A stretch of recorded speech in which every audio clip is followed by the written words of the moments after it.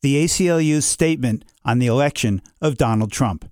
I'm Bill Newman, and this is the Civil Liberties Minute. The ACLU's role for nearly 100 years, regardless of who was president, has been to defend freedom and justice for all.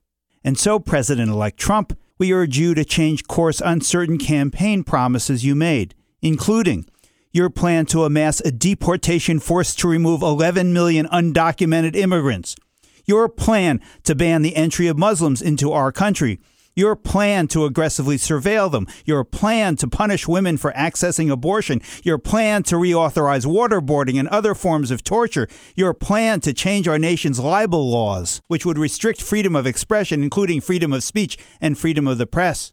Your proposals, President-elect Trump, are un-American, wrong-headed, unlawful, and unconstitutional. They violate the First, Fourth, Fifth, Eighth, and 14th Amendments. We are ready to fight any encroachment on our cherished freedoms and rights. We will be eternally vigilant every single day of your presidency, and when you leave office, we will do the same with your successor.